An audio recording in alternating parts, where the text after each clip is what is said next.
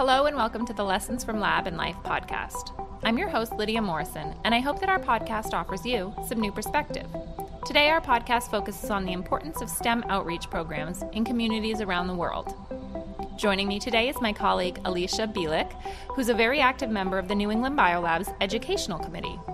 Thanks for helping me out with the podcast today, Alicia. Thanks for inviting me.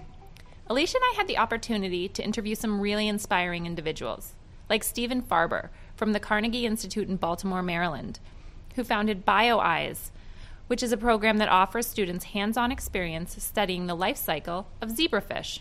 His program is incredible. And Mahmoud Bukhar Mena, who founded the Trend Outreach Program in SciComNigeria, both of which help connect scientists to the public and promote local research and science stories. It's amazing what Mahmoud has accomplished with his programs. And lastly, Daniel Hyde, who established the Xenoplex STEM Center in the Black Forest area of Germany. The Xenoplex STEM Center is a resource for high school students that offers mentoring programs for students interested in science. Thank you all so much for being here today. Thank you for inviting me. Thank you for having us. Thank you. So we'll start with Stephen. Stephen, could you tell us about the BioEyes program? Sure. BioEyes is a outreach program to excite K through 12 children about science and the experimental method, and really give them a sense for what scientists do every day using live animals. It's also not just from the kids' perspective, we're training teachers to think and act like scientists. Because if they don't really understand science, it's harder for them to teach science, especially early childhood teachers who teach elementary school level kids. So are your programs specifically designed for elementary school children? They're designed for at all levels. We have pre-K, third grade, fifth grade, middle school, and high school.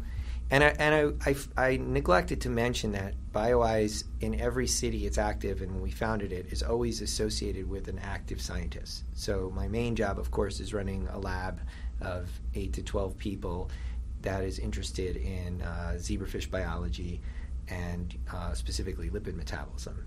That's as a model to study cardiovascular disease, obesity, diabetes. So that's what I do a lot of the time. But what makes BioEyes special is it's connected to an outreach effort to train the next generation. Is it hard to identify scientists in areas around the country or around the world who want to participate in the program? Well, surprisingly, it's not that hard. I think the bigger challenge is funding the effort, because our model, because being a scientist is pretty tough in and of itself, you need an assistant, if you will, or an educator to work with the scientists, because it's not sustainable to just have a scientist bear all that responsibility. So every city that launches a BioEyes effort has an educator. And so there isn't a problem finding zebrafish researchers that are really into it. They next run into the challenge, okay, well, how can I get the institutional resources to hire one person? And that's always a mix of some local foundations, maybe some institutional help. But once they have a person, that person works with the scientists, brings the teachers on, and helps deliver the content in the classroom. And it's using live zebrafish. Mahmoud, could you tell us a little bit about your program? Yeah, sure. So I was born and raised in Nigeria, and I went through the schooling system. And in 2011, I moved to the UK. So going there actually, made me see the entirely different system, and the support available for science is entirely different. So I started this program in which I target students, teachers, but as well as the members of the public and the decision makers. And the idea is that growing up as a young boy, going to school, it was difficult to really, find role models, and also the teaching in the classroom wasn't as exciting. So that's why, I feel like this program needs to, reach out to students, inspire them, but at the same time, you want to be able to get to the teachers as well, because you want it to be sustained. So that's why we organize activities for teachers as well, to reinvigorate their passion and their skills for teaching science. But at the same time, the problem with science in Africa is that the public doesn't really support science because of the high level of misconception, that could be religious and cultural. And also decision makers also are not doing that great. So, I mean, it's quite ambitious and quite big, but I thought as someone who went through that system and saw it done differently, the best way to tackle it or to contribute to the problem is to organize this program where we have these things being tackled. And I guess, in a way, because we've got a lot of people involved. So, for example, we've got about 30 people as part of the outreach program. In Nigeria alone, we have over 20 people. In other African countries, we've got lots of people, so close to 80 to 90, I would say. So what we do basically is, okay, as a scientist, if you have more access to students, for example, we encourage you, why don't you organize your activities, tailored towards the people you have access to, and if you have access to teachers, or if you have access to other, audience. So it's quite flexible in terms of what people do, but particularly what I do, is to target these different class of individuals through different activities, outreach, science festivals, and teachers workshop. Yeah. And how many outreach activities does your group do in a year? Well, I think in the last 6 years we've probably organized more than, I would say, 40 to 50. And every year, at least in Nigeria, I know that we do have at least 6 programs. So in other countries, depending, obviously, and I agree with what has been mentioned earlier, funding is a big issue. So it all depends on also the funding available. But at least in a year for the whole program, we do have at least 8 or 9 in a year. And do you find that community members become really active participants in it and continue to support it through future years, or do people sort of participate in one activity and move on? Yeah, I think in the last few years, I've seen a lot of change, which is quite positive. People are beginning to appreciate it and are becoming supportive, and I hope that this will continue. So, and this is why I think it's really important when doing this kind of activities to have people who also belong to a category of individuals to kind of engage them. And especially in Africa, this is important because of the high level of misconceptions that could be religious and cultural. So if I'm a Muslim, for example, and people see me, enhancing science or trying to encourage people to embrace science, people would like to accept that more than if I wasn't. So that, trust is also key, and the kind of people then you reach out to is really important. So I think the fact that I am from the community and I was born and raised there really had an influence on the success that we're having so far. That's great. Daniel, could you tell us about the Xenoplex project? Yeah, of course. So that project started a long time ago. It was when I started to do it, it was in my final high school year. And we faced the issue, we wanted to do science, but we were in the Black Forest, Germany. That's not a scientific area, and there was no way to do a scientific project. And so I and some colleagues, we decided to set up a club to support these kind of projects, and then we need to build up a lab. So in the first step, this was a garage. So we had a garage, but nothing inside. So we need to grow the lab. We need to find some supporters. We were kind of successful. We had students working in there. They got some prizes in national and European competitions, and we were fascinated how the students liked this opportunity we gave them, and this was really great to see how they evolved over the time during this project. And so we grew the lab, and we moved from the garage to a lab we built ourselves in a big industry hall. This lab was then BSL-1 classified, so we could do genetics, genome editing, genetic engineering. We got a lot of more projects, more students involved. And as this was very successful in the context of life sciences, many others engaged in the project, and we finally established Xenoplex. That's a super-regional STEM center, recently opened in January 2019, and there it's a new building, and there we cover many more disciplines than just life sciences. There are informatics, mechanics, mathematics, physics. So that's a great opportunity for all science enthusiasts in the southern Germany. Yeah, that's great. It sounds like you have a really broad offering of educational opportunities there. How many staff members do you have that service that? It's mostly, we don't have that much staff. So we started as a small initiative, just students and teachers. And we're running this life science lab completely based on people working there in their free time. And for this new building, the Xenoplex, we have teachers working there, and we have one person responsible for the administration and supervision of the lab.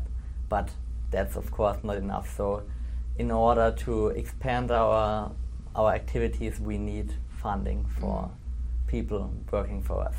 Yeah, and how many students do you service at that conference? So I service the students in the life science area, and during the last 6 years I supervised about 20 projects of 1 to 3 students in a project. But my colleagues, some have robotic classes with whole classes, they have biology projects with whole classes, so it's strongly dependent on the project, how many people are involved. It sounds like a lot of personal attention that someone wouldn't be able to have access to in another scenario. Yeah, it's a lot of personal involvement, and the great thing is my first students from the first years of our project are now the mentors for the younger students. So we're also shaping mentors for future generations. That must be so rewarding to see that sort of cycle of that cycle growth. Is so great, and my co-head lab head was my former student, and it's really great to run the lab together with him. Oh, that's awesome. So Mahmoud, I wanted to ask you, how does your program help foster interest in science and technology education? Basically, because in a way the program tries to connect scientists, the students, and the public, we have a range of scientists doing research in different disciplines. So it could be neuroscience, engineering, and other different disciplines.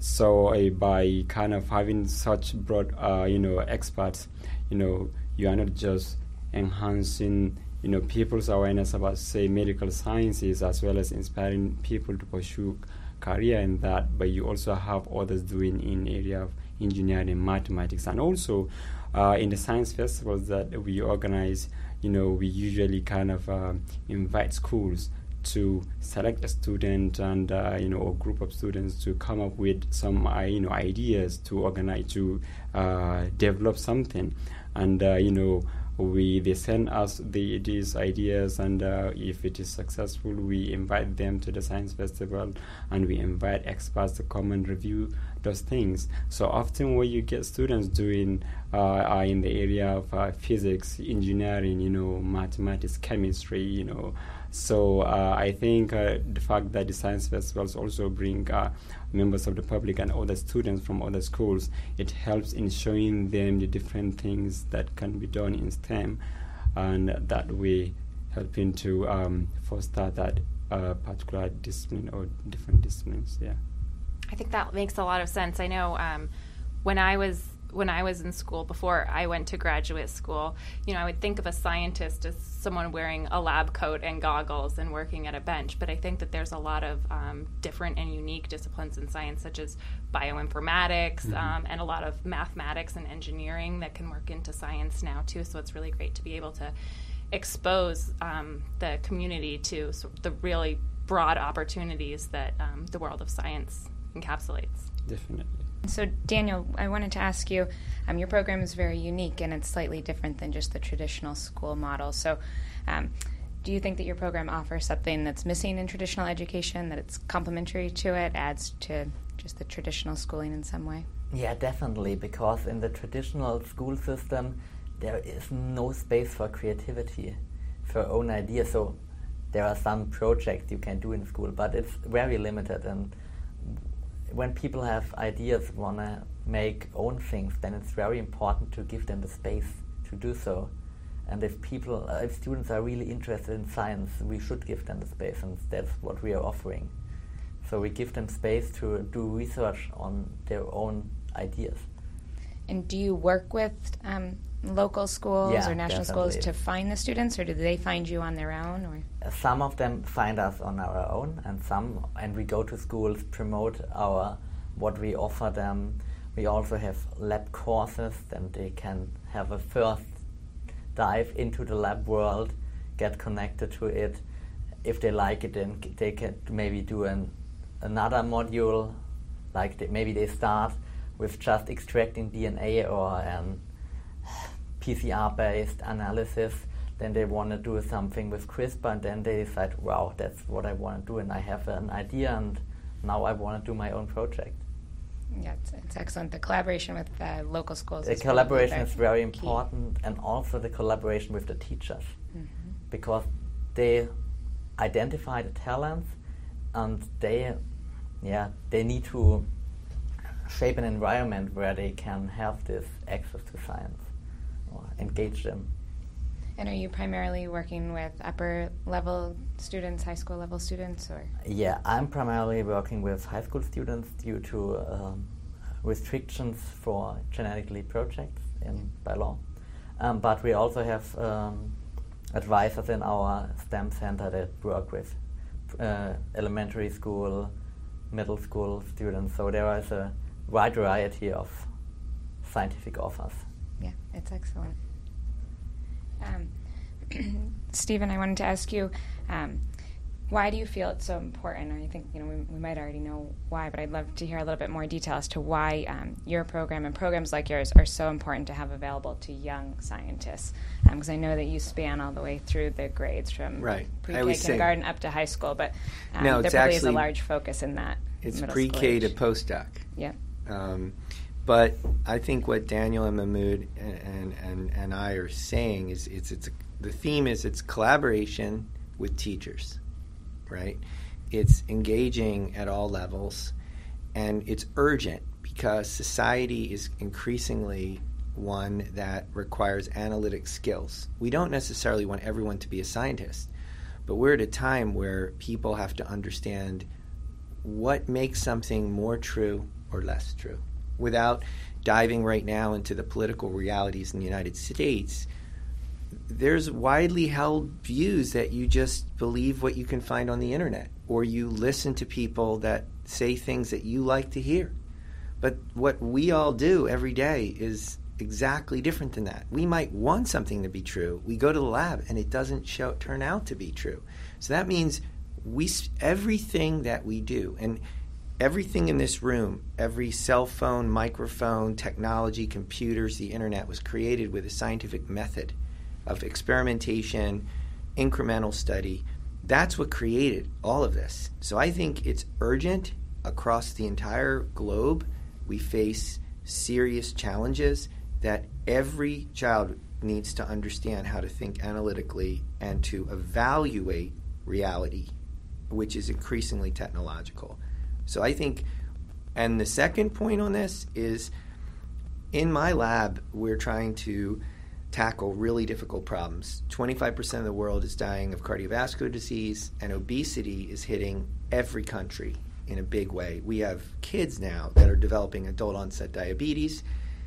I mean, their life trajectory of healthcare costs is phenomenal, right? So we have real challenges that are complex, and we need a diverse group of people from all walks of life to want to be interested in the topic. And so before they come to my lab, they're in the schools. And if they're not being fostered to think about scientific problems, where is the next generation of scientific leaders going to come from to deal with all these big problems that the generation before us and this generation is continuing to make? So I feel it's not an exaggeration to say there's a sense of urgency. Yeah, I mean, I couldn't agree more. I think we're exactly what you're saying is that we need to increase STEM literacy across all ages, and it's probably raising both their attitudes and their aptitudes of the students, correct? You know, you want them to understand that literacy in science and technology and engineering, but also the attitude towards it. It's actually at the heart of having an open society is the ability to challenge and question and to explore. So I do think societies had periods of great growth during the Renaissance, and we've had periods where the public has burnt the libraries down, and we've had periods of the Dark Ages.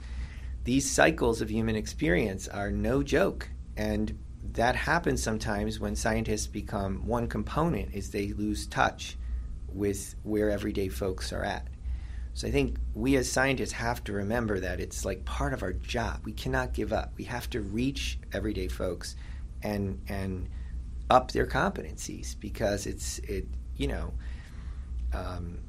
we depend on a functioning society, and when societies stop functioning, it's a much bigger problem than doing science or getting the next grant. Yeah, absolutely. I think we all probably couldn't agree more. So Mahmoud, you originally started working with Trend in Africa, and you've moved on to the project, the SciComNigeria project. What do you think has been key to your program's success over the last couple of years? So I still work with Trend in Africa. I'm the outreach coordinator, directing outreach in different countries. But the main reason why, for example, I started SciComNigeria is because of enhancing visibility of scientists. But in terms of success, I think, like I mentioned earlier, it's really important to be able to engage people as well as be aware of what they want to, where they're coming from. So, for example, I was born and raised in Africa, and I went through the same thing. So it's important to be able to identify with people in some aspects of my project. So, for example, like I said, I'm a Muslim, and it's important to be able to dispel misconceptions associated with religion, even though I do know that, there are misconceptions. So I think being part of that has helped a lot, because it enabled people to connect with what I say, and also to disregard their long misconceptions around science. And I think the second issue has to do with the fact that I work with a lot of different scientists. So if you are working alone, it's almost impossible to be able to do a lot. But because I kind of work with scientists that I help to direct them to do some activities, it means within a short time we could achieve a lot. So in Nigeria, for example, in a year, like I said earlier, we could have up to 8 activities, 6 activities, and in other African countries could also have more of that. And the more people that do it, the more the reach.